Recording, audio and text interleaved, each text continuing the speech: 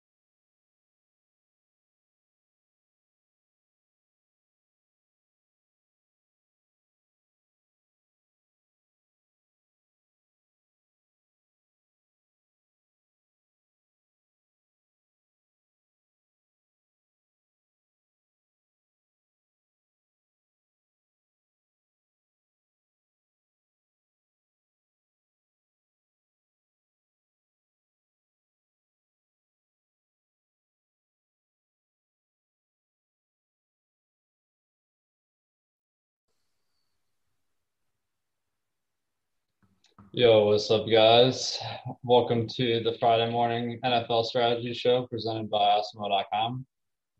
I'm Alex Baker, joined today by Adam Scher. Adam, how you doing, man? Pretty good. Excited to be doing a little bit more football content, filling in for Josh while he's on vacation, slacking on not wanting to do preseason NBA work, so he took a vacation. But excited to be filling in. Always nice to talk about a different sport. Definitely, man. Yeah, I mean, yeah, I feel like you're selling yourself short a little bit because you've been killing it on all the NFL shows. But yeah, it's cool to be able to do this. Where we're talking about like single entry and three max because I know that in particular has been a big focus of yours that you said on other shows. So I guess just before we start getting into stuff, like what is your general approach on single entry and three max since we haven't done this show before? Yeah, I mean, in general, I think I don't want to say that I play chalky, but chalkier than I would in, like a Millie Maker type tournament, just because there's fewer entries, fewer lineups that you have to beat. Opponents in general are less likely to have really off the board plays, so you don't need to be quite as perfect as you do in those large field tournaments. So I think in single entry and three max, I focus a little bit more on just finding plays that I think are under owned as opposed to worrying as much about just raw ownership numbers as I would in a larger field tournament. Nice, man. Yeah, I think that in single entry three max, a little bit softer fields, so the chalk is just better than it would be in some of the sharper contests or the 150 max where like you get a lot of grinders that are slamming all the good plays of the week. So I think that's a good strategy. We got interesting slate here, and I know we're just kind of getting into it for the week because last night we had that showdown. Uh, so first game on the slate, we got Denver versus Carolina. Man, Denver, like they've really been not doing great so far this season. I'd say their offense is among one of the worst.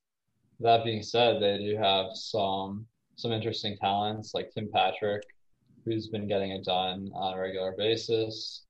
What do you make of these Denver Broncos in the matchup versus Carolina? Yeah, I mean, it's a favorable matchup against a Panther secondary that hasn't been good this year. The problem, obviously, is that the Broncos offense itself isn't very good.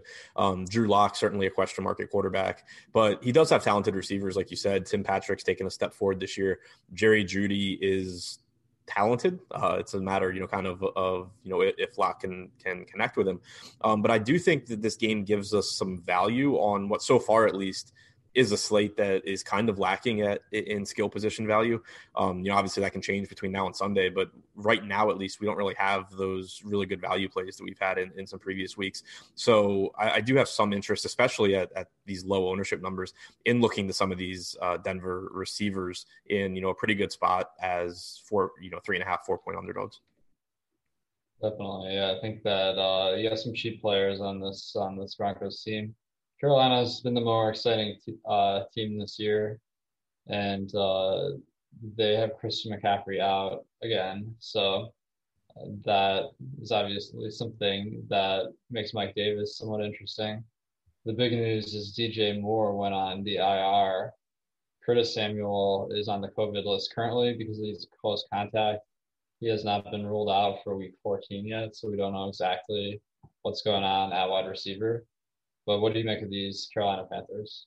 Yeah, so with more out, you would expect there to be more targets to go around. It doesn't always, I mean, I think one thing to mention or to note is that it doesn't always, like the number one or, number 1B receiver, whatever you want to call DJ Moore, being out doesn't always translate to a bigger game for his counterpart, because you see more defensive focus go to that receiver. You see, maybe a little bit less efficiency, even if they get more opportunities, but it does at least increase the ceiling, I think, because you just have one less guy that you're competing with targets for. So at the very least, I think Robbie Anderson's ceiling increases. Maybe, the median projection doesn't move as much as some people might think, but it does increase there. Curtis Samuel, obviously you'll want to pay attention to that news, but with McCaffrey most likely or already ruled out, there's the opportunity again, that plus more. There's plenty of touches to go around. We've seen Samuel used out of the backfield at times this year as well. So if he is in, I think he's another place that we can look to for some value.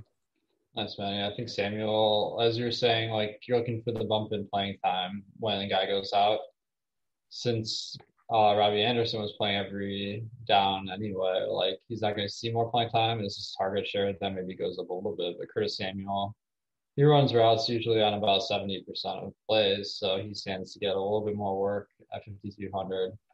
That's a nice value. Now the next game, Minnesota versus Tampa Bay. We've seen Minnesota be aggressively chalky every single week, and it's worked out for guys. Like Dalvin Cook even got there last week on like overtime, and Justin Jefferson has had some really big performances. You put him up against a Tampa Bay team that is tough in run defense and decent versus the pass. So Minnesota's a big underdog here. What are you thinking with Minnesota? I actually really like the ownership numbers on Minnesota right now because even though they are big underdogs and Tampa Bay does have a solid defense, it's still about a 23-point implied total for Minnesota, which is pretty healthy. But the other thing that's just really nice about the Vikings is that their touchdown production is so concentrated to basically three guys, mostly going to Dalvin Cook and Adam Thielen in the red zone, and then Justin Jefferson having big play potential. Irv Smith potentially could take a step up this week as well as a cheap tight end option. But because of the touchdown equity that you get concentrated to essentially Cook, Thielen, and Jefferson, normally you, like you said, you see a lot of ownership going to them, but it's a little bit tougher to get to them this week because there's not as much value on the slate. They're not in quite as favorable a spot as they have been in recent weeks, but that doesn't change the fact that these guys are essentially, they account for so much of the offense. So in, these three max and single entry tournaments, I think looking to one of these Minnesota guys, if their ownership holds where it is right now, is going to be pretty appealing. Yeah, I think that you make some good points about how much of a share of the offense each of these three guys has.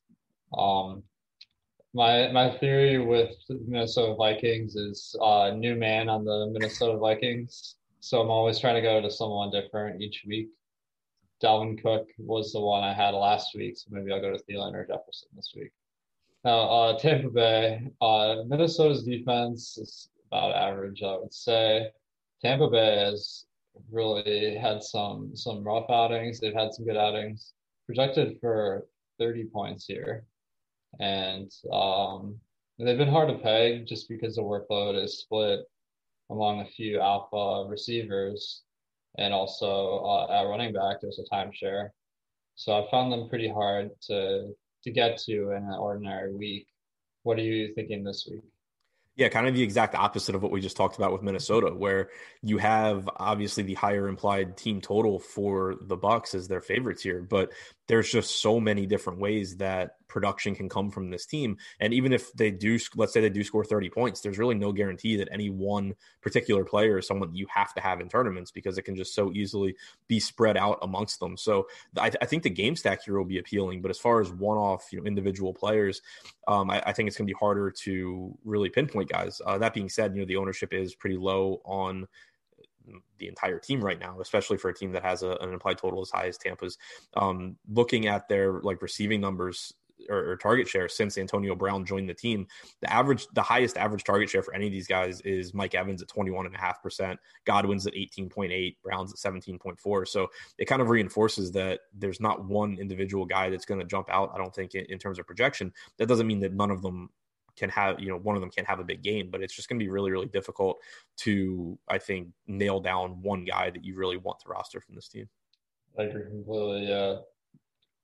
It's been really tough to peg. It is crazy that Mike Evans is their highest priced guy in DraftKings, because I was thinking maybe he's even their third receiver now that Brown is in the mix. But you make some good points about target share having been pretty high recently. Green Bay. Yeah, I mean, it's interesting. Even if you watch their games, it's almost like they sometimes go drive by drive, predetermined who they're going to feed the ball to on that particular drive. They have so many talented pieces on this offense. Yeah, definitely. So they have upside. It's just can you nail the right guy? That's tough. Green Bay, though, they're much easier in this matchup versus the Lions. They're big favorites.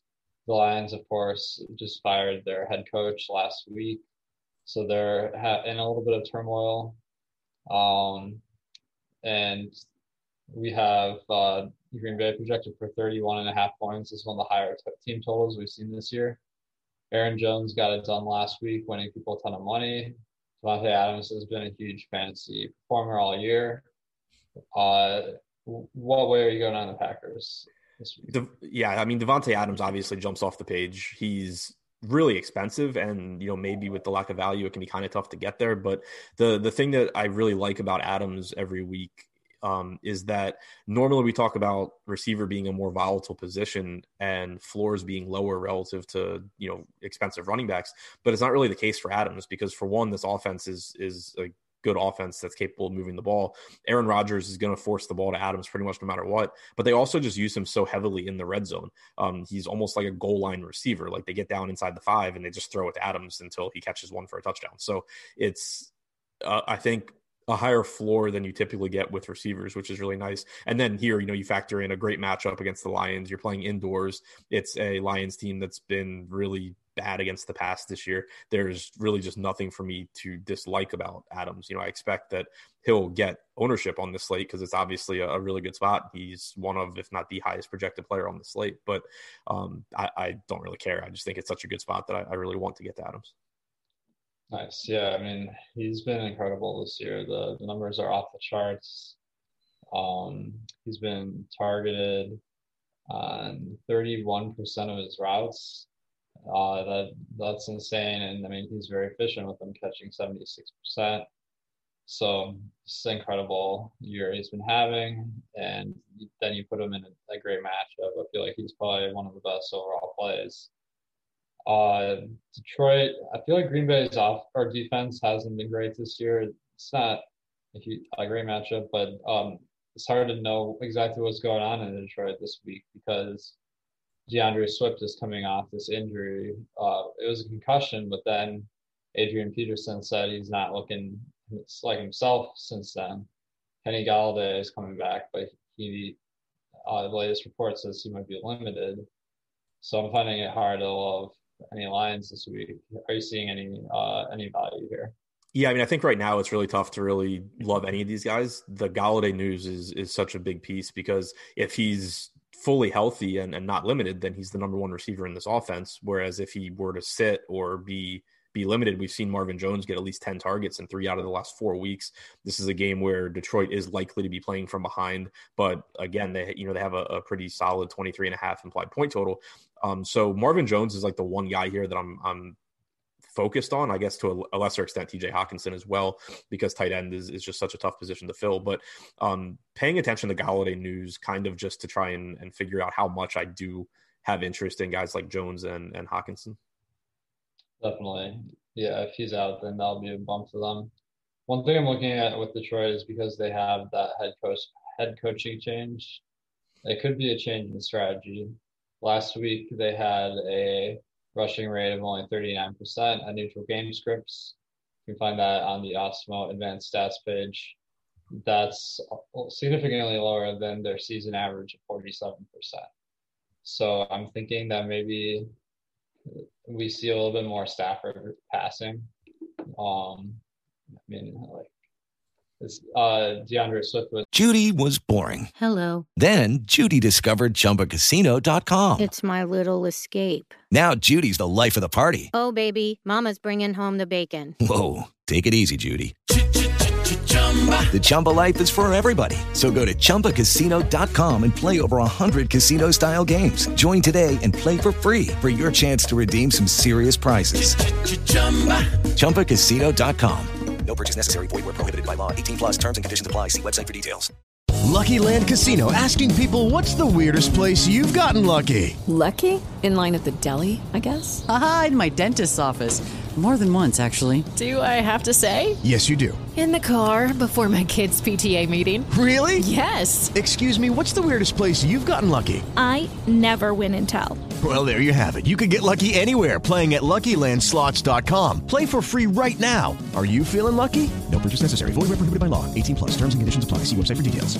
Was also out for that game, so that could have had a role in it, but that is something we need to monitor going forward.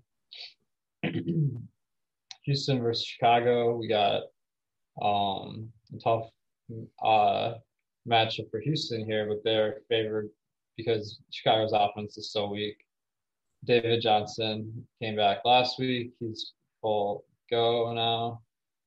Cook's kind of disappointed last week. I think he has some sort of injury that he got taken out of the game a little bit. But Kuti, man, he just went off. And Chad Hansen is some dude that hadn't played a snap. He was actually amazing last week. He played on 94% of the snaps. That was more than Kuti, and he got 7 targets. And that was one we definitely didn't see coming. So what are you making of this situation in Houston? I think the Houston side's kind of tough for me because you saw pricing come up. Kiki QT's up to $5K on DraftKings, which is like a $1,500 price bump. Chad Hansen's up to $3,900, which obviously is still cheap, but there's no guarantee that his role last week carries over to this week. Cooks' salary came up a little bit. It's a tough matchup against Chicago as well. Ownership on Cooks looks like it's not too high. Obviously he was the highest or one of the highest owned players on the slate last week. I'm kind of nervous about going to Houston here just because there are so many different ways this game can go. And I don't think there's any one particular price point that is overly appealing in the spot. Well, I can tell you one way it will definitely go is David Montgomery will dominate like he does every week in the NFL season versus Houston team. He's actually delivered for us in the last 2 weeks, which was a pleasant change given that I don't think he had a pretty a good week before that. Now you put him in a matchup versus a Houston team that's not that great, but his price is also kind of high. So his ownership seems to be one of the higher on the slate too. What are you thinking about Montgomery this week? Is he a sell high candidate? I think that there's a couple of things to really like about the Bears. Montgomery, I think, is fine. His salary did come up. It jumped almost $1,000 since last week. The good thing about Montgomery, obviously you can get into his efficiency issues and ability as a running back, but he's been targeted a lot more since Tarek Cohen's injury, and that was always a knock on him from a DFS standpoint, is that he didn't have a big enough receiving role. He does have that now. We saw Cordero Patterson steal 10 or 11 carries last week, which was unexpected. Don't know if that continues going forward, but Montgomery himself still got, I believe it was 17 carries. So the opportunities are still there for him. The work in the passing game has been nice. It's a favorable matchup against Houston. That being said, you still, at this price point, you're reliant on him getting into the end zone to really have a game that you want at that salary, and the Bears still do have plenty of issues offensively. Houston, though, is just such a terrible defensive team, especially now that they're missing one of their top corner as well, so it shouldn't help their defense any there. So I think Montgomery's still fine. I don't think he's as good a play as he was last week when he was a lot less expensive. Nice. Yeah, I think good play. I'm kind of thinking maybe the recency bias gets him higher on than he would be otherwise, but that doesn't mean that he's one of the better options on the slate. Kansas City, they're always one of the best teams to stack. Miami's defense has been decent though, so Tyreek Hill obviously had a huge monster game 2 weeks ago. Kelsey has been really consistent, and one of the things on the site, of course, is the top stacks tool. In my top stacks tool, I give the probability that each one will be the highest scoring of the week. We got 26 teams here, and Kansas City I have at almost 1 in 4 chance at 22.7%. I mean, you gotta love those odds, right? Yeah, great. Great. Obviously, and anytime you can get to Kansas City is great. I think the only thing that'll make it difficult is when you're talking about a stack here. Like if you're going Mahomes, Hill plus Kelsey, you're spending a ton of money. Even if you're just going with Mahomes plus Kelsey or Mahomes plus Hill, you are spending a lot of money here on a slate where there's not a ton of value. So I don't know how easy that will be to do. But if you're able to do it and then find some value that does have high upside to fill in, there's certainly no reason not to be looking to Kansas City. Awesome. I agree completely. Miami, Tua kind of had a little bit of a breakout last week, but there were a lot of good quarterback performances. But his stats did look markedly better than they had been. And then Myles Gaskin is kind of a workhorse back in Miami. So I'm seeing some decent options here. I need to look for the Dolphins. Yeah, really interested in a couple pieces in particular. You mentioned Gaskin. He's still only 5,600, so his price has actually come down a little bit from last week when I thought he was one of the best, if not the best, running back plays on the slate. He's the workhorse back here. They didn't ease him in last week coming back from injury or anything. Like, he was a full go. He got 21 carries last week. Patrick Laird was next with 3. Like, there's no question about who the number one running back in this backfield is. You saw a bunch of red zone carries for Gaskin last week as well. He didn't capitalize, but he still got them, and he's involved in the passing game. He only had 2 targets last week, but prior to that, he hadn't had fewer than 4 targets in a game this year. So he kind of checks all those boxes. The only thing from a running back standpoint that he doesn't check off is that the Dolphins are touchdown underdogs here, but the salary is affordable. The role is nice. You can run on Kansas City a bit. So I really like Gaskin. And then I like looking to Mike Gesicki as well. He's certainly been disappointing this year. I think a lot of people coming into the season expected kind of a breakout year for him. And that hasn't really happened, but he is still involved in the passing game. Kansas City's done a really good job of limiting opposing receivers this year. I think that Gesicki maybe could see a little bit of a bump, kind of running routes over the middle, and he's cheap and the position's bad. So I think that Gaskin and Gesicki stand out for me. Nice, man. We do have a special promo going on right now. With the promo code Caruso, you can get $1 NBA weekly pass. And that will get you to December 29th for the first week of the regular season. Preseason, of course, starts today. We got some good content. I think we got some videos out of pipeline. Adam, you were talking about working on some of those. We also have El Negro Loco gathering all the news in one place for you guys. So that's key in preseason to be able to win those contests. Make sure to use that promo code Caruso for that $1 NBA weekly pass. Hey guys, we don't have Josh on the stream today to bully you for likes, so I'll have to just ask nicely. So if you could hit that thumbs up to give us some love, we greatly appreciate that. So thanks for hitting the like button. All right, we got 10 minutes probably to run down the rest of the games here, so I'll do it lightning fast. Tennessee, no injuries, I see. Derrick Henry looks good. Corey Davis has been better than A.J. Brown, on the season. That's to be one of the bigger surprises, right? Yeah, for sure. And it's not even like Brown's been bad. Davis has just been really good. Yeah. No one saw that coming. That's crazy. Jacksonville, Mike Glennon under center. James Robinson's been elite every week. Maybe a good leverage play versus Henry, but both look to be kind of chalky. What are you thinking? Yeah, I think that they're both in good spots. Like, Robinson just gets so much work. Henry, of course, is Henry. There is ownership here, though. It's kind of interesting. Like, we've seen a lot of weeks where Dalvin Cook is the really chalky running back, and then Derrick Henry is the low one pivot. You kind of get the opposite this week, where Cook is like $700 more expensive at a fraction of the ownership. Nice. So I lost my place for a second. Cardinals, Giants, Fitzgerald's back, so no injuries on the Cardinals side. Daniel Jones back for the Giants. What do you think in this game? Not a ton to like here. Like, I could see maybe getting the Cardinals stacks just because of the upside. I went there heavily last week, and I think the same thing holds here, where you're just talking about low ownership going to really, really talented players and guys like Kyler Murray and DeAndre Hopkins, but I think it's going to be tough to really allocate a lot of ownership to this game in general, because you're going to be paying up for the Cardinals when there's, you could be paying up for the Chiefs instead, for example. And then on the Giants side, it's just really tough to get excited about anyone in particular. Definitely, yeah. I think that DeAndre Hopkins is always an interesting play because he's always a little bit lower owned than all the other top end talents. So that could be one way to mix it up. Dallas, Cincinnati. Dallas is actually a favorite in this game because it's Andy Dalton, and he's going up against Brandon Allen. So battle of the backup QBs. Because of that, the players on Dallas, at least a couple of them look pretty nice. What do you think?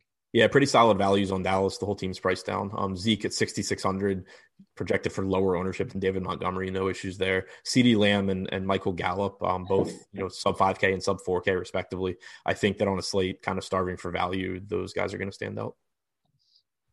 And then Cincinnati, Brandon Allen. That's not a great situation. So maybe for some Bernard for me.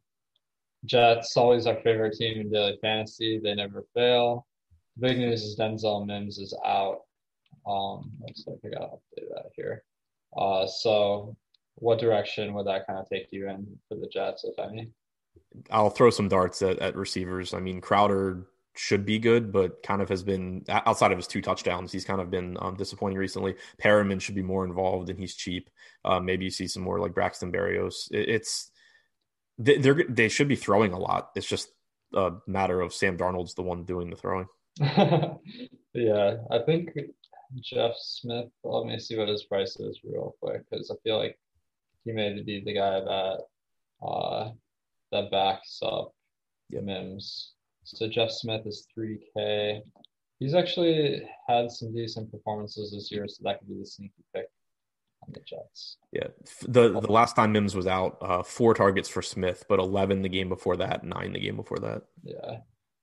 It looks like Jeff Smith hasn't done much with those, so that is caveat. But Seattle's in a good spot. They are huge favorites. That makes it kind of tough to feel confident about the stack, but I mean, they're projected for 31 points, so I feel like we got to take some shots. What do you do when a good passing team is such a big favorite? Yeah, I mean, we've kind of already seen that a few times this year with teams against the Jets where like ownership doesn't really come in on the passing game because the team is such a big favorite, but then they just throw up like 4 touchdowns in the first half. I know Kansas City comes to mind there. People kind of stayed away and Mahomes just went nuts in the first half. So there's certainly risk. You also have Seattle talking about wanting to run the ball more, but the ownership I think looks great on the Wilson, Lockett, Metcalf stacks. Nice. I agree with that. It's a situation where you hope they like keep passing even though they're up, and Seattle has been passing at a good rate this year. They're in the top 10 teams as far as pass rates, so that is a realistic possibility. Colts, Raiders, the running backs on the Colts are kind of hard to peg. Hilton's seen his price come up, but he's been good. And then on the other side, I think Josh Jacobs is still out. I'm going to double check that. Looks like he's limited. So no clarity there. What's going on at running back? What are you going to do with this game? Kind of interested in Jonathan Taylor, only 5,800. We've seen him be the primary guy the last 2 games he's played with 13 carries last week, 22 in week 11 against Green Bay. So at that price and relatively low ownership, I think that I'll have some interest in Taylor. Tough to really prioritize receivers between Hilton and Pittman, I think. Either are fine in tournaments, but neither one is likely to be a priority for me. As far as the Raiders go, pretty solid Indianapolis defense and nothing in particular standing out to me. Like you said, still waiting on Josh Jacobs news. But as far as the receivers go, I don't think that there's really going to be a priority. So it basically just leaves Darren Waller if you're paying up a tight end. Nice.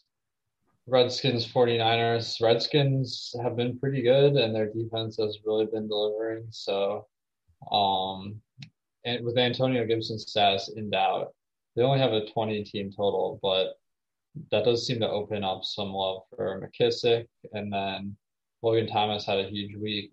Terry McLaurin, we know this talent. I'm kind of liking these Redskins. What do you think?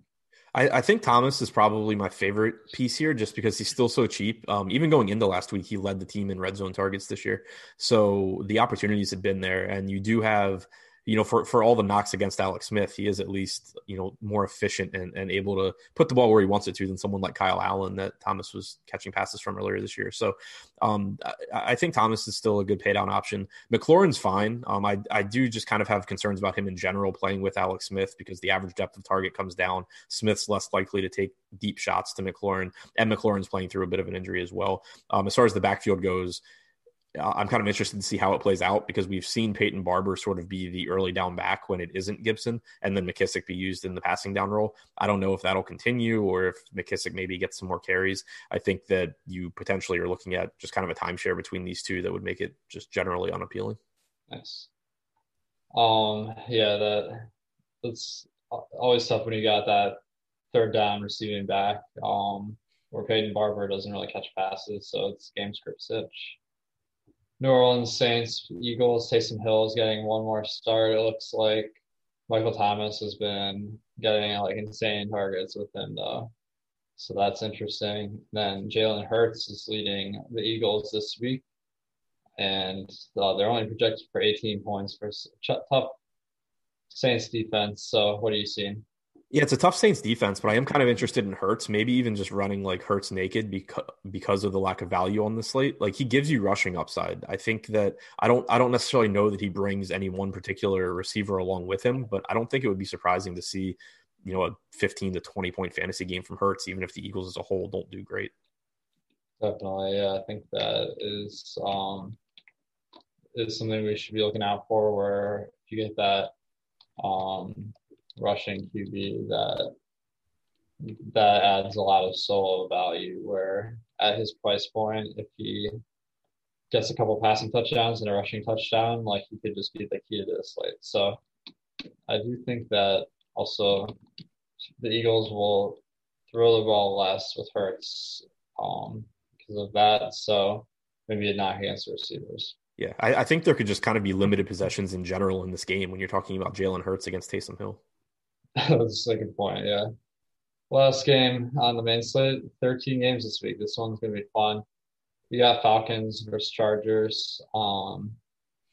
We just got the news that Julio's out this week. That opens up Calvin Ridley and Russell Gage to significant workloads against the Chargers team that has dropped the ball, to say the least, I would say. I think they got absolutely smoked by the Patriots last week. The Chargers, they do have some really talented guys, though. Keenan Allen's gotten it done time and time again. Austin Eckler, one of the most interesting dual threat running backs. I guess that's not a thing, but I think there's some fantasy guys we love on this game. So I'm kind of liking it. What are you thinking? Yeah, I expect to lose a bunch of money on the Falcons like I do every week that Julio's out, because the rates are going to go up. Like the projected rates for guys like Ridley and Gage and Hurst are going to increase. Their salaries are cheaper than they should be for the opportunities. But so far, at least this year, the offense has just been really inefficient without Julio on the field. But the thing you kind of run into with NFL DFS is you're talking about really small sample sizes. So you don't want to read too much into the fact that Julio not being on the field makes Matt Ryan incapable of completing a pass. So I'll still be going back to these guys. Hurst in particular at 3,700 I think looks really appealing. On the other side, Eckler I think is one of my favorite plays this week. He's only projected for 15% ownership right now. He's affordable at $7K. He disappointed a lot of people last week, but he still had 9 targets in that game, had 16 the week before that, has a good quarterback in Herbert to get him the ball. I think Eckler is going to be one of, if not the best fantasy running backs the rest of the way, and getting him at this price point I think is still a steal. Awesome, man. I like it. So we're going to build some 3 max lineups. Let's do 2 DraftKings and 1 FanDuel. So let's actually talk about a specific 3 max contest, just so we have a reference point for how big the tournament is. So one of the industry favorites, I know, at least among the DFS analyst community, is the SPY. $100 entry, 100K to first with 5,000 people. It has that medium size entries. So we're getting because it's a single entry, it's kind of a softer field, but we only get one shot at it. So how would you go about picking your stack? Because I feel like that's kind of the first decision I usually make. Yeah, typically I just kind of go through the top stack, a combination of the top stack tool and individual players from those stacks, and kind of see what lines up for me, like what stack is showing up as being under-owned in the top stack tool combined with what individual players do I think are showing up as being under-owned. So, this week, obviously you have Kansas City at the top. So that's a team that I would probably be trying to seek out, at least like, what do my Kansas City teams look like? Is it, how much do I have to sacrifice to get there? And then if I can't get to that, I'd start to be interested in teams like Green Bay, potentially like Seattle, or, maybe going down a little bit further to a team we talked about, like Minnesota. Nice. Let's so I guess we got to narrow it down. Maybe because it's a 5K person tournament, we go a little bit chalkier with the stack, and then we'll differentiate a little bit more at other positions. So you were saying you like Green Bay and Kansas City? Yeah. Okay, so I think maybe if you guys have in the chat any stacks you'd like to see, let us know here. I think it's so tough to choose between them. So I'm having trouble like coming up with a rationale. So I guess what I'm seeing here is Kansas City. There's a bigger differential between the quarterback ownership and the top. Okay, round two. Name something that's not boring. A laundry? Ooh, a book club. Computer solitaire, huh? Ah, sorry, we were looking for Chumba Casino. That's right, ChumbaCasino.com has over 100 casino-style games. Join today and play for free for your chance to redeem some serious prizes. ChumbaCasino.com. No purchase necessary. Void where prohibited by law. 18+ terms and conditions apply. See website for details. Lucky Land Casino, asking people, what's the weirdest place you've gotten lucky? Lucky? In line at the deli, I guess? Aha, in my dentist's office. More than once, actually. Do I have to say? Yes, you do. In the car before my kids' PTA meeting. Really? Yes. Excuse me, what's the weirdest place you've gotten lucky? I never win and tell. Well, there you have it. You can get lucky anywhere, playing at LuckyLandSlots.com. Play for free right now. Are you feeling lucky? No purchase necessary. Void where prohibited by law. 18+. Terms and conditions apply. See website for details. Sack percentage, even though the ownership is higher than Aaron Rodgers. So how do you feel about a Chiefs stack? Yeah, I think if we can make it work, it's great. All right, so let's put Mahomes in. We gotta decide who we're pairing him up with. I think that you could do a Hill and Kelsey lineup, but we're gonna be really dying for value at the end. That might funnel us into a tough lineup build. So between Kelsey and Hill, how do you decide which way to go? I like the idea of Kelsey, I think, because he has the potential to give you such a raw point advantage over where most of the field goes at tight end. Kind of, I guess the counter argument would be that there's plenty of cheap tight ends that you can throw darts with, like, Gesicki or Goddard or whoever. But, kind of like you saw last week with Waller, like when someone like Kelsey or Waller has a big game by their standards, it just blows everything else out of the water at that position. So it makes paying up there, I think, a pretty high upside play, as long as there's not a lot of ownership going there, and there really isn't with Kelsey right now. Nice. Yeah. I mean, like, he's so much better than every other tight end. It's hard to not put him in the lineup here. We're Tyreek Hill at 8,500. Well, he had that huge game, making his season numbers look better than Kelsey. I mean, the price is 1K higher, and we have a long history of them being pretty much on par. So I think I like Kelsey. Now, I guess one other consideration, just kind of unique to this game, is that if you're looking to game stack it, like you do have that cheap tight end in Gesicki coming from the other side. That's probably the best receiving option on the Dolphins. Nice. Yeah, so that would be an interesting build with if we go double tight end. Our other options, I do feel like we probably want a Dolphin here, because they are somewhat cheap and good values, where maybe that if that player does well, we'll get some more passing value from the Chiefs. So do you agree with that? And are you thinking Gesicki for the unique lineup build, or would you rather go to Gaskin and Parker? Yeah, I think in lineups where I'm going Kelsey, I would rather go Gaskin. And then in lineups where I use Hill, I'd probably use Gesicki. Awesome. Let's do it. Let's put in Gaskin. I think he's a great play. I mean, he came back from the IR last week and resumed pretty much a full workload. He ran routes on half the plays, and I guess I should have had that go up.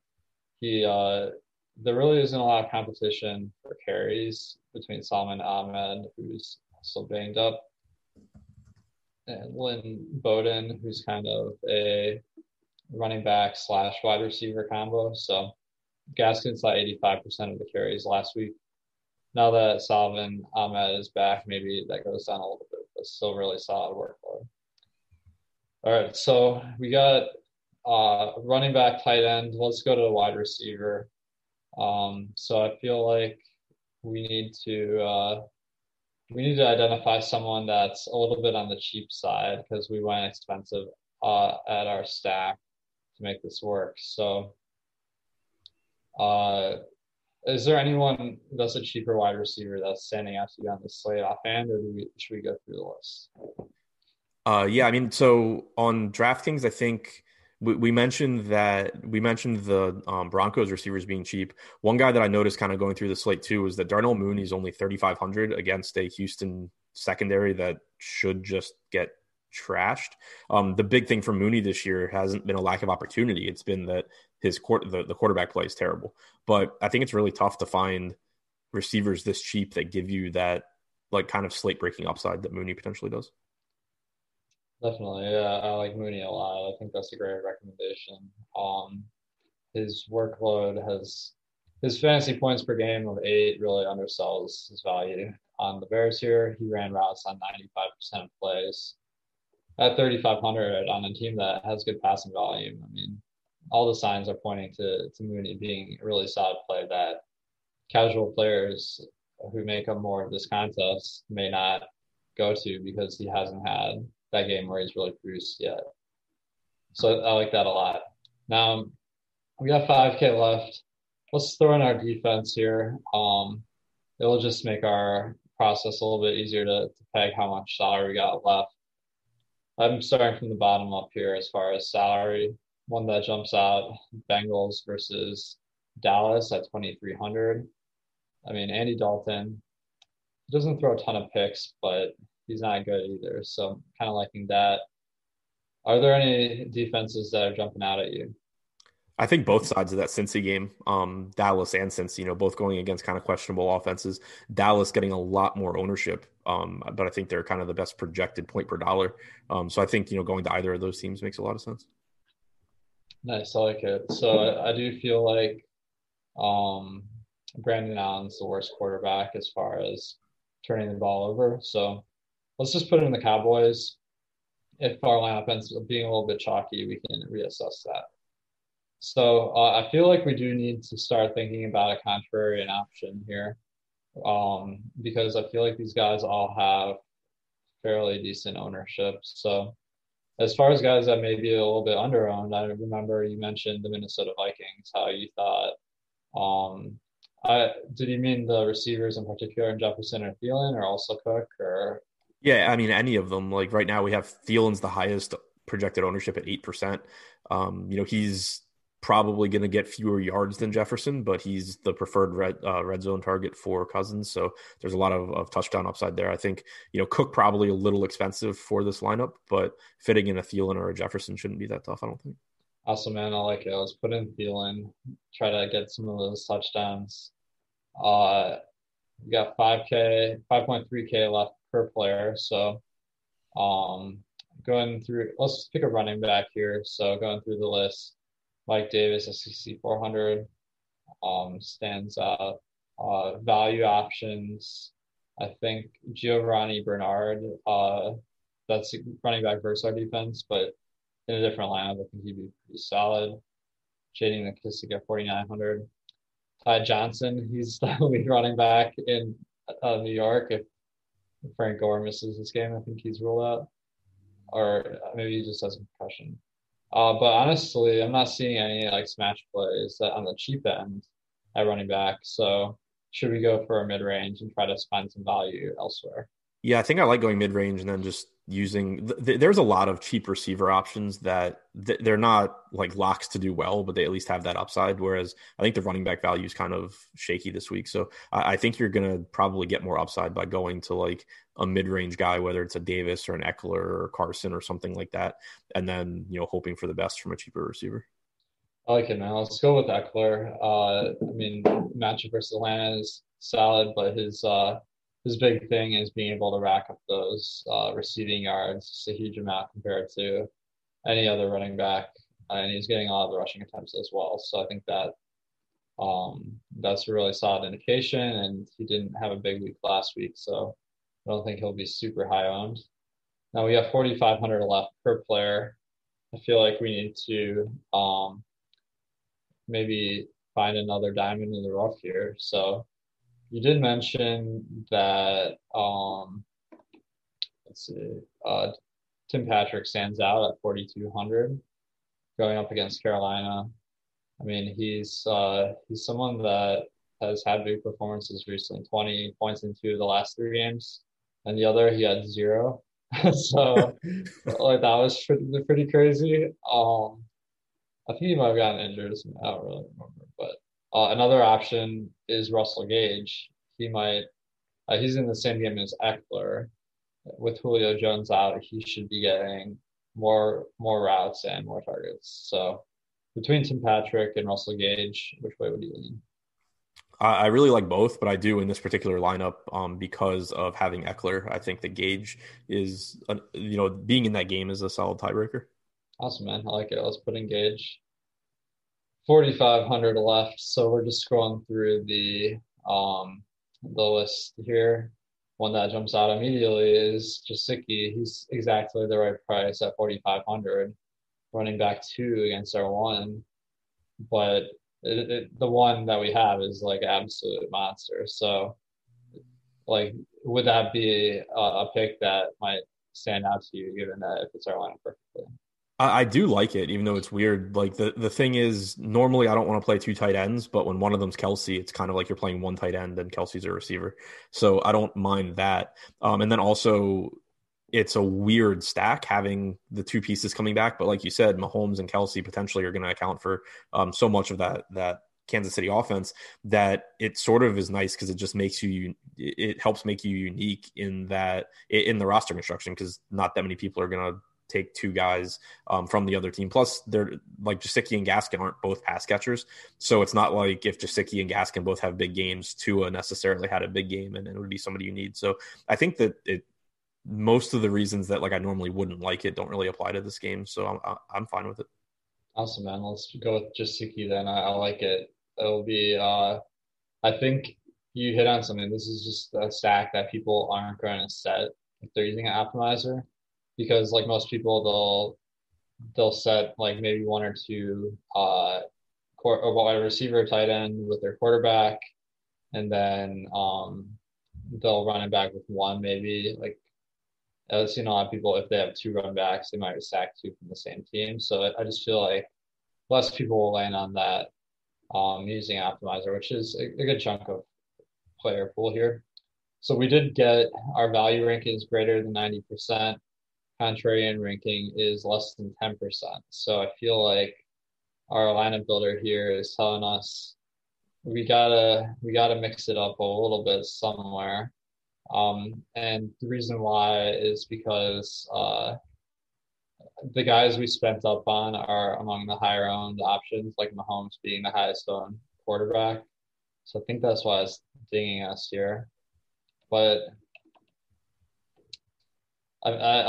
I think we are feeling like this line may be more contrarian than this indicates because of double tight end. So what are you thinking when we see this feedback? Yeah, I think that it's a situation where we used a really weird build, so it kind of offsets some of the individual ownership concerns. Awesome, man. I like it. So let's do another one here. We got 15 minutes, 2 lineups. We want to mention you can get all of this lineup builder on Awesemo.com. You can get the express version, which has my value rankings and points grades. For $3.95 a week. This is the full version.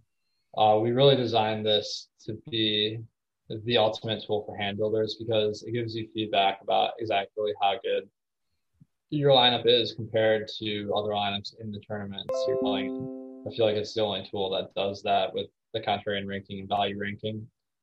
So that kind of feedback, usually you're wanting those numbers to add up to 100% or more. That indicates on average, and when considering both of those metrics, your lineup's going to be better than the field.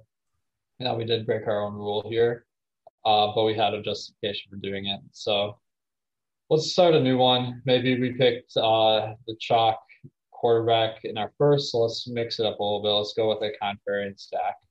Which ones are looking good to you? Do you want to go Arizona only getting 2.7% quarterback ownership, it looks like? Yeah, let's do it, man. That's insane. I mean, Kyler Murray, like he had a couple off weeks, but he obviously adds a ton of value being a rushing quarterback. His rushing attempts haven't been that high in the last 3 games. So I don't know exactly what to make of that. He had that injury. It's hard to know exactly his health, but that potential at 2.7% ownership is huge. So let's put in Kyler Murray. As far as stack pairings, I feel like Fitz being back in the lineup here makes it so we have Kirk, we have Hopkins. Those are really our 2 options. Which way would you lean? I want to go to Hopkins. Just, I mean, when you're getting like 10% combined ownership between Kyler Murray and Hopkins, that's such a high ceiling pairing at low ownership. I agree, man. That's a great pairing, especially with the ownership we're looking at here. So we did spend a lot on our stack, so we need some value plays. First, we could go down to Darnell Mooney again. Let's see what our other options are. Perryman at 3,900. Anthony Miller is actually more expensive than Darnell Mooney. That's odd. I don't think. Did we have Tim Patrick in our other one? We did not. Let's throw in Tim Patrick. I think that he's a solid value this week. Now, let's think about the run back to our stack here. So the Giants are getting back Daniel Jones this week. So that does improve the outlook for Slayton and Sterling Shepard. And then Evan Ingram's a decent tight end. So do you want to run it back with one of those 3 guys? Yeah, I kind of like using Ingram just because the tight end position is always so weak. I like the idea of being able to use a pretty solid tight end as part of my stack. So at least I'm getting correlation from one of the weaker plays in the lineup. Awesome, man. Let's put in Ingram. So we got to get some running backs in here. And Myles Gaskin at 5,600. That was the one we had in our lineup last time. One guy that's kind of jumping out at me is Bernard, because Joe Mixon is out again this week. His price is a little bit low. He got 80% of the carries in both of the last 2 weeks, and we know that he's even better at receiving. So am I crazy for thinking Bernard is actually kind of a good play this week? No, I'm there with you. I mean, the production hasn't really matched the workload he's gotten, and there's no guarantee that changes this week. Like, it's still a bad offense with Brandon Allen at quarterback and all that, but it's a week where there's not a ton to love at cheap running backs, and so the opportunity cost is a little bit lower. I've no issue taking that workload and just kind of hoping he ends up in the end zone a couple times. Awesome, man. Let's put in Bernard. Just really good value on a slate where there aren't a lot of good running backs that are cheap.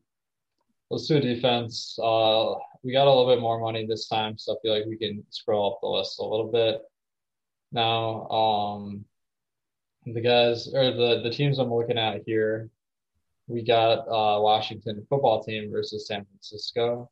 Nick Mullins hasn't been bad with passing efficiency, but his career, he's always struggled with throwing interceptions. So that's one option that is standing out to me. And let's see the other good matchups. Carolina at 2,900 versus Denver, but we have Tim Patrick. Seattle at 3K versus the Jets. That's screaming like ultra chalk to me. And then the Titans versus Glennon at 3,100. So which one are you feeling? I think I like Washington. Like the defensive line gives you a nice floor from sack upside in addition to the fact that Mullins will turn the ball over. Awesome, man. I like it. So we got 6,300 left per player. That's a pretty good budget here. Let's put in our next running back. So we do have to get one stud in our lineup to really make this salary work. So the top options this week at running back are Cook and Henry. At wide receiver, we have Devontae Adams. So between those three, which spend up do you think would fit in this lineup? I really like going to Adams. Awesome. Let's do that. Yeah, I mean, the matchup versus Detroit is amazing. So he definitely is going to give our lineup a little bit more punch. And we got to go to a running back then that's a little bit mid-range. So the guys that might be good options are Myles Gaskin. J.D. McKissick is 4,900. Running back and defense paired, but in the wrong way, I'd say. Yeah. So we also just got news that David Johnson might not be with the team. Oh, really? Wow. So that would potentially open up Duke Johnson if he's there, but still tough matchup. 4,800. It'll kind of mess with our lineup builder. So, yeah. How do you feel about going back to Gaskin? Yeah, I expect Gaskin to be one of my highest owned guys this week. Awesome. Let's throw Gaskin in. 4K left. So the options at 4K. This is like the mid price for the running back, so it's kind of clogging up the draft screen here for us hand builders. So we got Anthony Miller, Jonnu Smith. We got Gallup. I'm not loving these options, to be honest. Is there anyone that you're liking at 4K or below? Not really. It's it's a pretty gross price. Like, yeah, it's gross. Like I think the best 4K plays are tight ends, but I really don't want to go Ingram plus another tight end. Yeah, it's pretty gross. I guess Perriman could be a solid option. Like you don't have Mims. Perriman's been a high upside guy anyway. The Jets should be throwing the entire game. I think Perriman is not bad. Let's do it. Let's put it in Perriman here. So we'll see how this stacks up as far as our contrarian value rankings. Greater than 90% value ranking, 20 to 30% contrarian ranking. So by that metric, we did a little bit better than our first lineup. What do you think? Yeah, I think it looks pretty good. Awesome. So I think if we spent some more time, maybe we could up that contrarian ranking. But it adds up to 115 if you average them. So that is very solid. Or wait, 95 and 25, 120. Okay, so that beats our rule of 100. Let's do a FanDuel lineup really quick. We got 5 minutes and we got another show coming after us, so we got to make this one snappy. On FanDuel, is there any stacks standing out that might not be in DraftKings? It looks like the same ones as DraftKings pretty much. Okay, so let's I feel like Carolina stands out. They have DJ Moore out this week, and Denver is a good matchup, so we get a little bit of price discount. So how do you feel about Bridgewater paired with Robbie Anderson? Yeah, I think it looks good. Awesome. Let's see that. And then Denver, the run backs would be Judy and Patrick for the most part, or we could go tight end with Noah Fant. Is there any one of those guys you like? I like Patrick. Awesome. So I'll go to Patrick again. I got a nice little lineup going here. So as far as FanDuel plays, the salary cap's usually a little bit less restrictive, so we got to spend up on some more studs. Are there any like top options you like this week? We got Dalvin Cook at 10.2, Derrick Henry at 9.6, and Devontae at 9.6 as well. Yeah, I mean, Adams being cheaper than Cook, I think makes him pretty appealing. Awesome. So let's put in Adams. We need some running backs here. So one thing I'm skipping over is Curtis Samuel because he is questionable for this game. So that would be someone I'll love to get in this lineup if he plays. If he doesn't, then I think that there should be other options that in the team that are decent. At running back, we got Montgomery at 6.6, Mike Davis at 6.8, and DeAndre Swift at 6.9. Montgomery has a good matchup versus Houston. Davis would be a double stack with Bridgewater, and Swift, good matchup versus Green Bay and good workload, but coming off that injury. Which of those three do you think fits here? I'd lean towards Montgomery. Awesome. I like that. He's the cheapest too. And that Davis correlation may not be exactly the direction we want to go.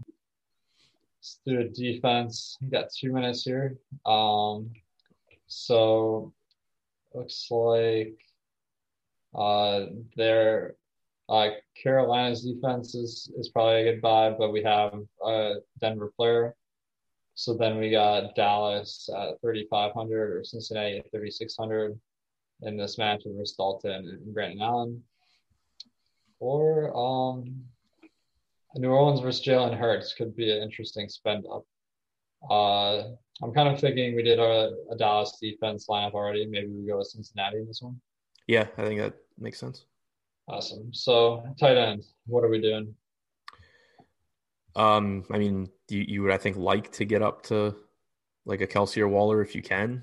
We do have some salary left, but if not, going down to one of the, cheap guys, whether it's like, Ingram again or something, but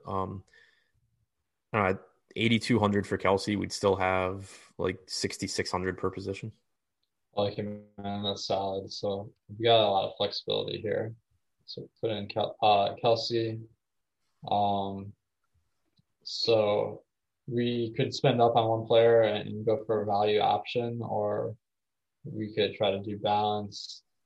If we do a spend up, James Robinson at 8K at running back, Derrick Henry at 9.6, that would leave us exactly the minimum. Zeke at 7.6 against our defense. We don't like that. So this is kind of leading me down to Eckler again at 7,500. What are you thinking?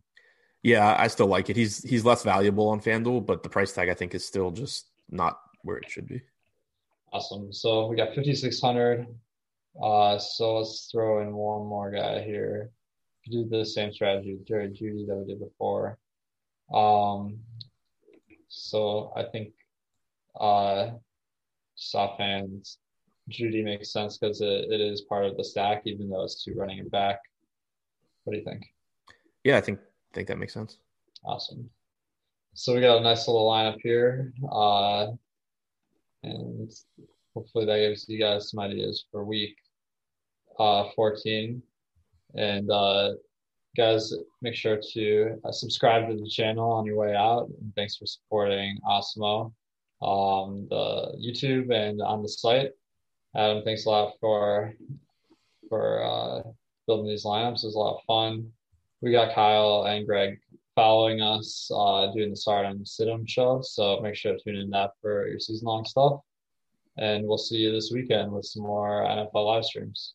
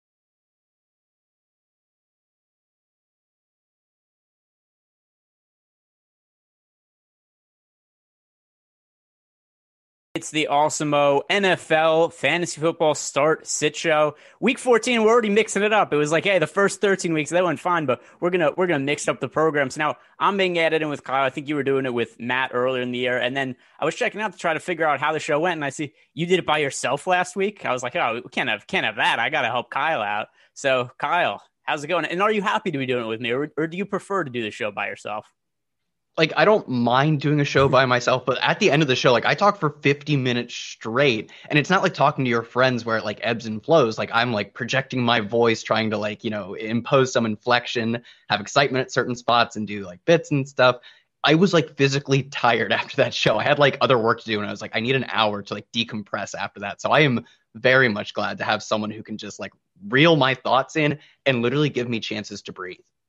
Yeah, I've done a podcast by myself before. I did one for a while, and I couldn't believe anybody listened because, number one, it was like, if anybody's listening, they would only be listening for me at that point. And it's like, I barely like myself. So now these other people do. I was like, that's a whole issue. And then I'm judging the people who are listening to me talking to myself because, like, there's something wrong with these people, too.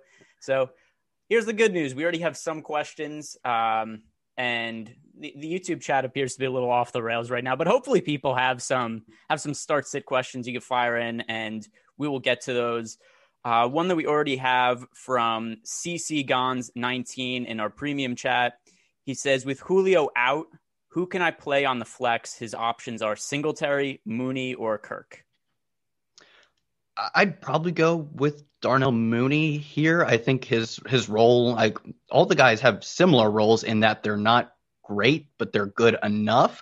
Except his team is the one who is most skewing towards the thing he does, which is he catches passes. Whereas the Bills, I know they entered last week with the second fewest running back rush attempts in the entire league. The Bears are right now leading the NFL in pass percentage. And I don't think that really changes too much going forward, given that they're not a very good team. So they can't really get up and establish it. So I'm going to go with Mooney. I think his volume is the best. He's got a lot of air yards behind his targets. And I don't know. I really was kind of disappointed what we've seen from Kirk with Fitzgerald out. Like I was thinking, oh, it's going to be somebody. It's going to be Andy Isabella. It's going to be Christian Kirk. One of these guys is going to have that blow up game and make all of my Kyler stacks work out. It's like Keyshawn Johnson had more targets than those guys. So I think it really is like DeAndre Hopkins or bust for that team. So I'll go with Mooney here. So one thing I will say also, though, is I think a lot of these are kind of, at least a question like that is going to depend on what the situation is also. I don't know about you, but I do perceive Mooney having a little bit of a higher floor than Singletary, but Singletary maybe having a higher ceiling, right? Because, Singletary got off to a good start last week and was getting most of the touches until he briefly got hurt. And then, Zach Moss ended up coming in also. So I think it also depends, like, are you projected to win or lose against your opponent? Because that's a lot of something I'll take into consideration also when I'm setting lineups is, and I know one league for me in particular, like I had a league where I started Darrell Henderson last night. That didn't go well. So now it's like I need to find upside in some of my other plays. So that's something else that will kind of impact how I approach some of my lineups. And I think relative to what happened last night, I think we should talk about that because, there were some busts, more than some busts last night. Yeah. Like unless you rostered Cam Akers, chances are if you rostered somebody last night, they probably busted. How are you approaching some of those teams? If you had a player on Thursday that didn't do well, and obviously this being a must-win week for most people, this generally being the first week of the playoffs. Yeah, so I have a perfect example. I played Cooper Kupp, who was fine, but I played against Cam Akers, who buried my Cooper Kupp. And the projection for them was probably the opposite, where given the uncertainty around Akers, I think maybe you would have projected, Cooper Kupp to go out and outscore him. Obviously didn't happen. And now I'm facing a pretty big underdog situation. I'm really concerned with like someone like Clyde Edwards-Helaire. He can literally go out and get 8 carries and completely dust me. His team also has a crazy implied team total that gives him multi-touchdown upside. If I'm looking at decisions between, him and someone with arguably a safer floor, I can't really afford to go for that floor. I'm going to shoot for these like multi-touchdown games. Another one is like, this is kind of more niche, but if you like, I'm facing in that same league, Justin Herbert, like double stack. It's like Hunter Henry, Keenan Allen, and Justin Herbert on the same like single team. I'm looking to pick up, at least have in the bag Atlanta defense, because they also play at 4:00. I think if I end up getting buried by the early games, I need to embrace like all of that volatility. I need to be like massively negatively correlated to my opponent's lineups. It was a super deep dynasty league, and someone had the Falcons defense rostered already, so it didn't even matter. But like those kinds of things, where looking at your opponent's lineup versus your lineup, and whether or not you're like negatively correlating with them or just increasing your volatility, is I think like a small edge we can still squeeze out in like season long leagues. Yeah, and that's definitely something I'm thinking a lot about too, and it's kind of something that comes into play in DFS too. Like if it's a head-to-head situation, or even just a tournament, and how we would utilize late swap, right? That's something I would think about in that same situation too. Is like, oh, it's a head-to-head. Who is my opponent playing? Where are we in the standings going into, say, like a 4:00 game where we each have one or two players left? How could I late swap? How could I box them in? These are all sorts of things I consider, and it's kind of strategy that comes into play for yearly leagues with head-to-head also. So, I mean, there's just different strategies to consider. And the other thing also is, we're in must-win games towards the end of the year. So does that also impact your decision-making at all? Are there players that you maybe would be scared to play because of volatility at this point of the year, or are you just kind of rolling with your best guys? I mean, I think I'm like generally just rolling with you could call it projections, or the best guys or whatever. I just think of it as like the highest median outcomes. But I think it just does depend. Like if I like this team that I'm talking about, I hate it so much because it's this dynasty team that I've been to the playoffs 4 years in a row, and it looks pretty likely that I'll make a first round exit every single year. And I think I've led the league in scoring like 3 of those years too. Just like whatever randomness has occurred has completely like not only buried this team, but like personally insulted my intelligence. So it looks like I'm not going to win again this year. And I think it more depends on like, I don't think the heightened pressure of this being a one and done game makes me more averse to like higher volatility players. It's more about, do I think I'm going to win or lose? If I think I'm going to lose, which in this case, it looks like I'm going to lose, I really need to turn up that volatility and just capture, even if it's a lower median projection, capture the potential that I pull off this upset. And especially, I think in a game where it is like one and done and you win, honestly, I'm probably more likely, assuming I am like the underdog in this one, which looks to be the case, I'm much more likely to make what I think are the plus EV decisions. Like maybe I'll get a little lazy and I won't box in my opponent in week 7 when I'm 5-1 at that point or whatever. I think you have to maximize all of your edges when it's one game or you go home.